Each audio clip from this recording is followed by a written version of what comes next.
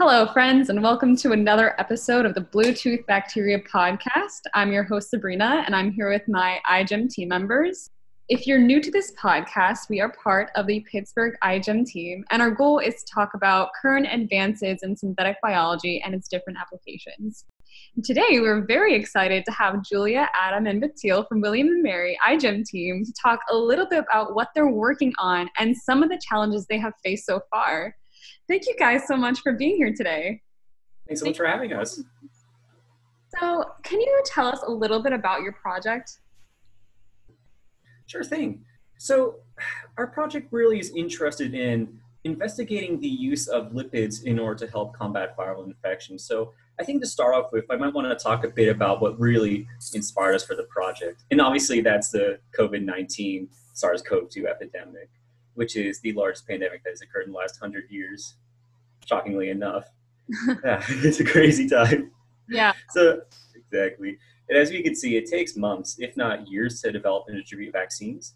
And just the entire course of the epidemic has really demonstrated that we need some way to combat these new viral infections and new viral epidemics. Moreover, we were really inspired by faculty at William & Mary and beyond who really just put down everything they were doing and devoted themselves to help fighting this COVID-19 epidemic.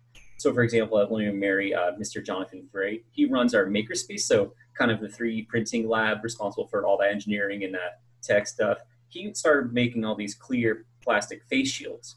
And so we were really inspired by that, and also people at institutions worldwide who are just really dedicated to fighting this. And so we thought with our experience in synthetic biology, we could devote our time to some project where we could help fight epidemics like the SARS-CoV-2 epidemic.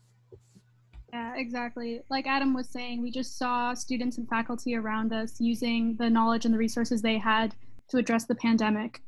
For example, a professor that Adam and I have actually had this previous semester, Dr. Leah Shaw at William & Mary, she's using her modeling expertise to model like social strategies, like social distancing and how those affect the spread of a virus. So we just saw all these great faculty and staff at William & Mary using their skills and their expertise to address the pandemic. So we were inspired by that and wanted to use synthetic biology to address the pandemic. How has COVID-19 influenced your team dynamic and your project besides, inspiring your project topic? Mm-hmm. Yeah, so the obvious is that we have not been on campus this summer, whereas usually during the iGEM competition season over the summer, we all come on campus and we get to work with each other basically every day, spend all of our time with each other, get to know each other, and that was not possible for this competition season. We've all been at home, working remotely. We've been communicating over Zoom, which is what we've hosted our team meetings with. We've been communicating about goals using Benchling and email. We've been doing outreach through remote platforms. We hosted the Mid-Atlantic Meetup over a remote platform, so everything's gone remotely. And that's gone actually surprisingly very smoothly. I've been very pleasantly surprised. And I've been able to get to know the team. But obviously it is a little bit difficult, and something that I really enjoyed about iGEM, especially during my first year as a co-captain last year, was being able to train new members and really get to know them, do their first mini preps with them, and put parts together with them. That was something I really enjoyed doing and something that really let me get to know people. And it has been harder this year, just with the remote format. And when I have a question, I can't just walk across the room and ask somebody. I have to email them, and there's a lag associated with that. But I have been pleasantly surprised with the way things have gone, and we've been trying to do weekly check-ins over Zoom with new members to make sure that they're happy with everything that they've been able to do, and they feel like they understand where they're at. So that's been pleasantly surprising and good. But it definitely has been difficult to not be able to communicate in person. Yeah, definitely. With everything being remote, it makes it more challenging just to connect and just get things done. I think we're all kind of in that same boat. Yeah, and we were mentioning it a little bit before we started recording, but we were talking about how just getting the motivation to be, focused and organized about work is a little bit harder when you're at home in the same room that you sleep, or in the same room as your relatives who are also working and on calls. And it's just it's very different not having that kind of categorization, at least for me. And I think I speak for everyone when I say that that's a common issue that a lot of people have been experiencing. Totally. Yeah, I completely agree. Like what was nice about the lab is just like when you go in there, you know, okay, I'm here to do work. But like you said, when you're at home, it's kind of like you have your family all around you, like you have your pets distracting you, like there might be a bird outside your window or something like that. Just it's easy to just get off focus. But at the same time, it's been a good learning experience, like learning how to do things remotely and coordinate stuff. Because I think this is a lot of how it's going to be in the future, especially in science, as science becomes much more international, remote. So I think it's definitely is a good experience. Yeah, I definitely agree that because it's so remote, that we've been forced to contact people outside our local area and talk to people all over the world. So that's one of the, I guess, the good things about it. It forces us to kind of meet new people. Yeah, and it makes things more accessible. I think it was in some ways actually easier to have the Mid-Atlantic meetup over Zoom this year. And we invited 2 teams, high school teams that were not present previously, and nobody had to drive anywhere to get here to go to Williamsburg. So in some ways it was actually more accessible, even though obviously we would have preferred in person. Yeah, I definitely agree. But going back to your project, what exactly is your project design? How are you engineering this? Yeah, so we could talk about that. So what our project aims to do is provide a broad spectrum antiviral, because as we've seen, we can't fully predict the emergence of a virus with pandemic potential. We need to be ready. And as Adam was saying, vaccines can take months. The broad spectrum antivirals that are available might vary in their how effective they are. So we need a reliable broad spectrum antiviral ready to go. And the way that William and Mary iGEM is trying to address that need this year is by designing a nasal probiotic that can secrete polyunsaturated fatty acids, which are also called PUFAs. And PUFAs have a variety of antiviral properties. They can leak or lyse viral envelopes. They may be able to prevent membrane rearrangement, which is a strategy used by positive strand RNA viruses. And in addition to these kind of specific antiviral properties, they also have general properties related to inflammation.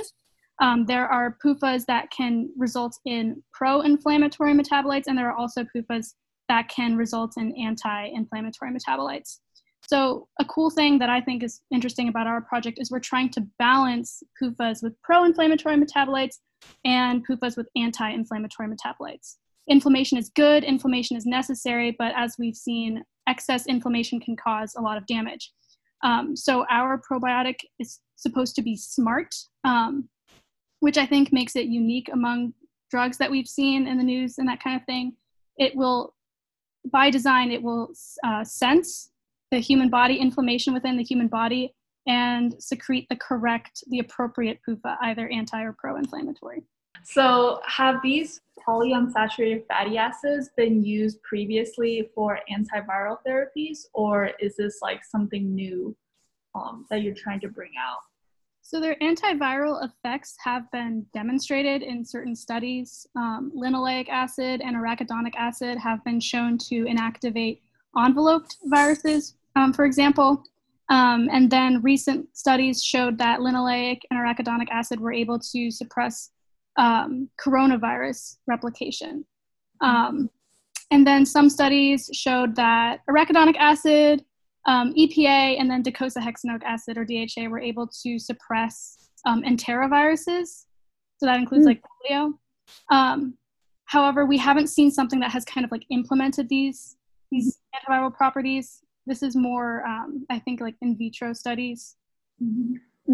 So just a quick question about that. So you're using the PUFAs as a response to the inflammation. So that would be after the body has started to react to the virus, or would it be a preventative measure?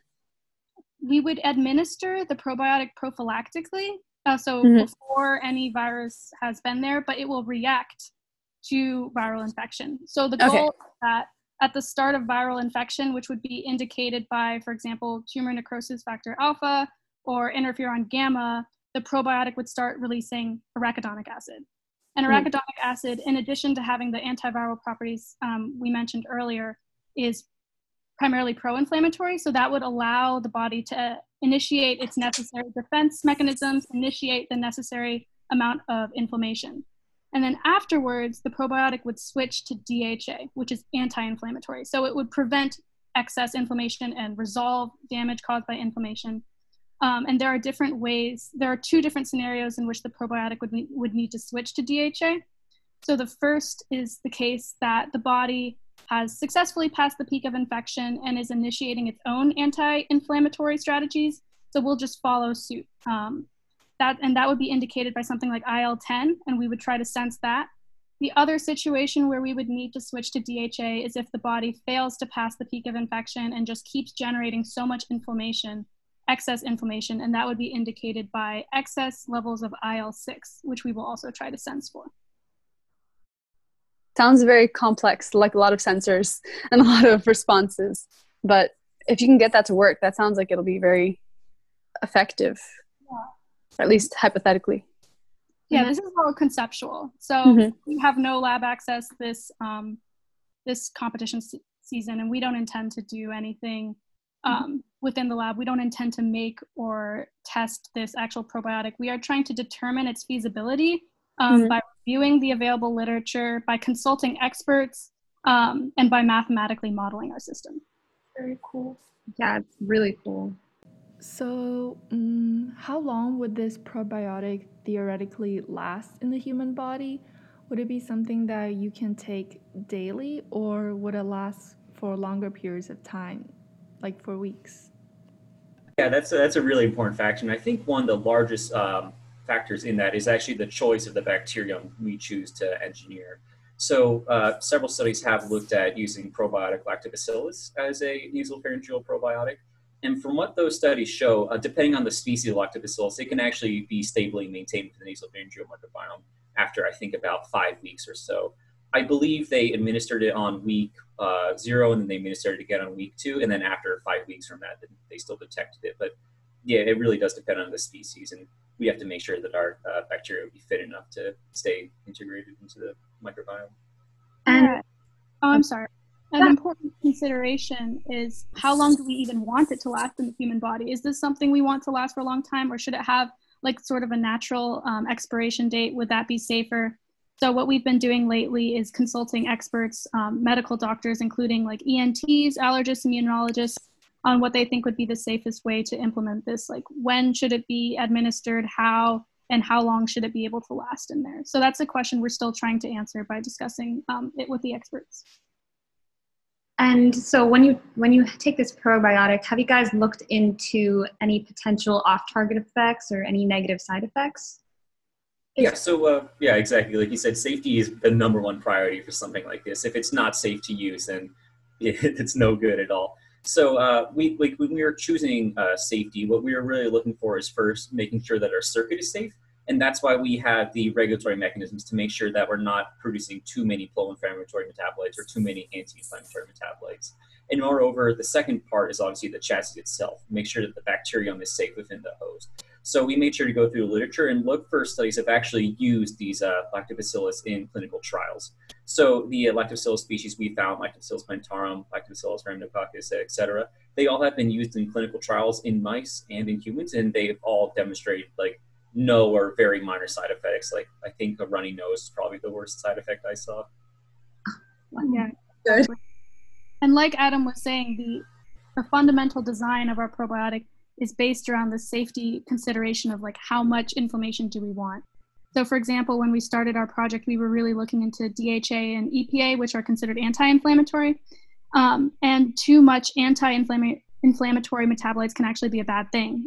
For example, we found a study where mice that were infected with influenza were given EPA and DHA, and their immune system was actually dampened to the point that they couldn't efficiently clear the virus. So our project design is actually inspired by this idea of safety and like balancing pro and anti-inflammatory metabolites. So I know you guys mentioned that the polyunsaturated fatty acids can actually lyse the viral membrane. I'm just wondering, would it have a similar effect to human cells, or is that something that we don't necessarily have to worry about? from my understanding, human cells have mechanisms to stably incorporate and then metabolize PUFAs, I think better than a virus would be able to, but that's certainly a consideration we've thought about and that we've been discussing with our experts, our medical doctors. What would be the effects of having too much PUFA? And they were just talking about lipid peroxidation and then just too much PUFA being incorporated into the human membrane. And that's certainly something that we will consider and actually model. Certainly dose dependent as well. From what I remember from the in vitro studies looking at cell lines, the PUFA seemed to be much more dangerous to the viruses in the cells themselves. Like they didn't observe much inhibitory effect. Why the exact mechanism is probably just because cells are better able to regulate, but not completely sure on that. But it does seem like it's more dangerous to the viruses than the cells. Mm-hmm. And PUFAs are used for various things besides antivirals. So even depression, for example, or arthritis. And one of the initial papers we were reading about using DHA for depression, I think defined a range of like what is healthy and what is toxic for DHA in the human body. So we are keeping those numbers in mind. Great. So now we're kind of move away a little bit from the design aspect and kind of think about your project on a broader level. So I know that the pandemic really inspired your project. So, and it's really important when you're having an antiviral therapy to make sure that it's accessible and cheap. Have you guys considered that in your design? Yeah, we've definitely, in the long term, we have been thinking about that. I mean, right now we're focusing on modeling, but if we were to create these circuits in the future, we would have to think about how we can make them this probiotic like as accessible as possible. Especially like thinking about how can we prioritize people like essential workers, minorities, low-income citizens, and how can we make it accessible globally? And these are more like long-term questions because, as I said, like, and as Julia and Adam mentioned, we're focusing mostly on modeling this year. Mm-hmm. Exactly, and we've tried to incorporate some of those concerns into our interviews with the experts. We've asked, like, what are some design considerations we can think of to make this more efficient to produce and thus inexpensive or accessible? And we're still getting responses for that. Okay, great. So now moving on to just more chill things. I'm gonna take that out. So right now we want to ask some questions about what are some of the biggest obstacles that your team has faced so far. It can either be general or a specific issue that you guys came across. Sure. So actually going back to the design aspect of the project, some of the challenges I would say include with like the sensors as well. So bacteria actually naturally have sensors for human cytokines, especially pathogenic bacteria, because they use them to protect themselves from the immune response. And so actually, one of the challenges for this year has been finding like well-characterized bacterial sensors, especially in gram-positive bacteria. So we have been looking into like a synthetic receptor due to the lack of characterization. And so this one synthetic receptor, it was developed by researchers around in March, and it's a chimeric protein. So it combines parts of the OMP-A outer membrane protein in E. coli with parts of the OPRF outer membrane foreign in Pseudomonas aeruginosa. And they were able to create sensors for interferon gamma and tumor necrosis factor alpha that can actually initiate gene one transcription. Okay. So that's just one of the challenges I would say that we faced. Yeah, and I know that you guys mentioned earlier that because of the pandemic, you guys aren't even expecting to go into the lab at all, and you've been dependent on mostly expert opinions and modeling to kind of figure out how feasible your ideas are. Do you have any intention of continuing, like next summer, for example, doing like the 2-phase approach that iGEM has talked about? Is that what your plan is, or do you think that you might just leave it as a theoretical and start with a fresh idea next year? We were very interested in the 2-year approach. We don't have anything finalized as of right now, and actually Julia and I are going to be graduating next year, so sadly we can't return to the team. But it'll be up to the team next year and also our PI for guidance. But we do, like, I do think particularly the 2-year project is actually really helpful from iGEM because it does allow for more theoretical projects to have time to really develop and get feedback. Like, I know personally one of the hardest parts of iGEM for, I know us and a lot of other people, has always been really like IHP, having the time to really reach out to people and getting good feedback and then being able to incorporate that into our project.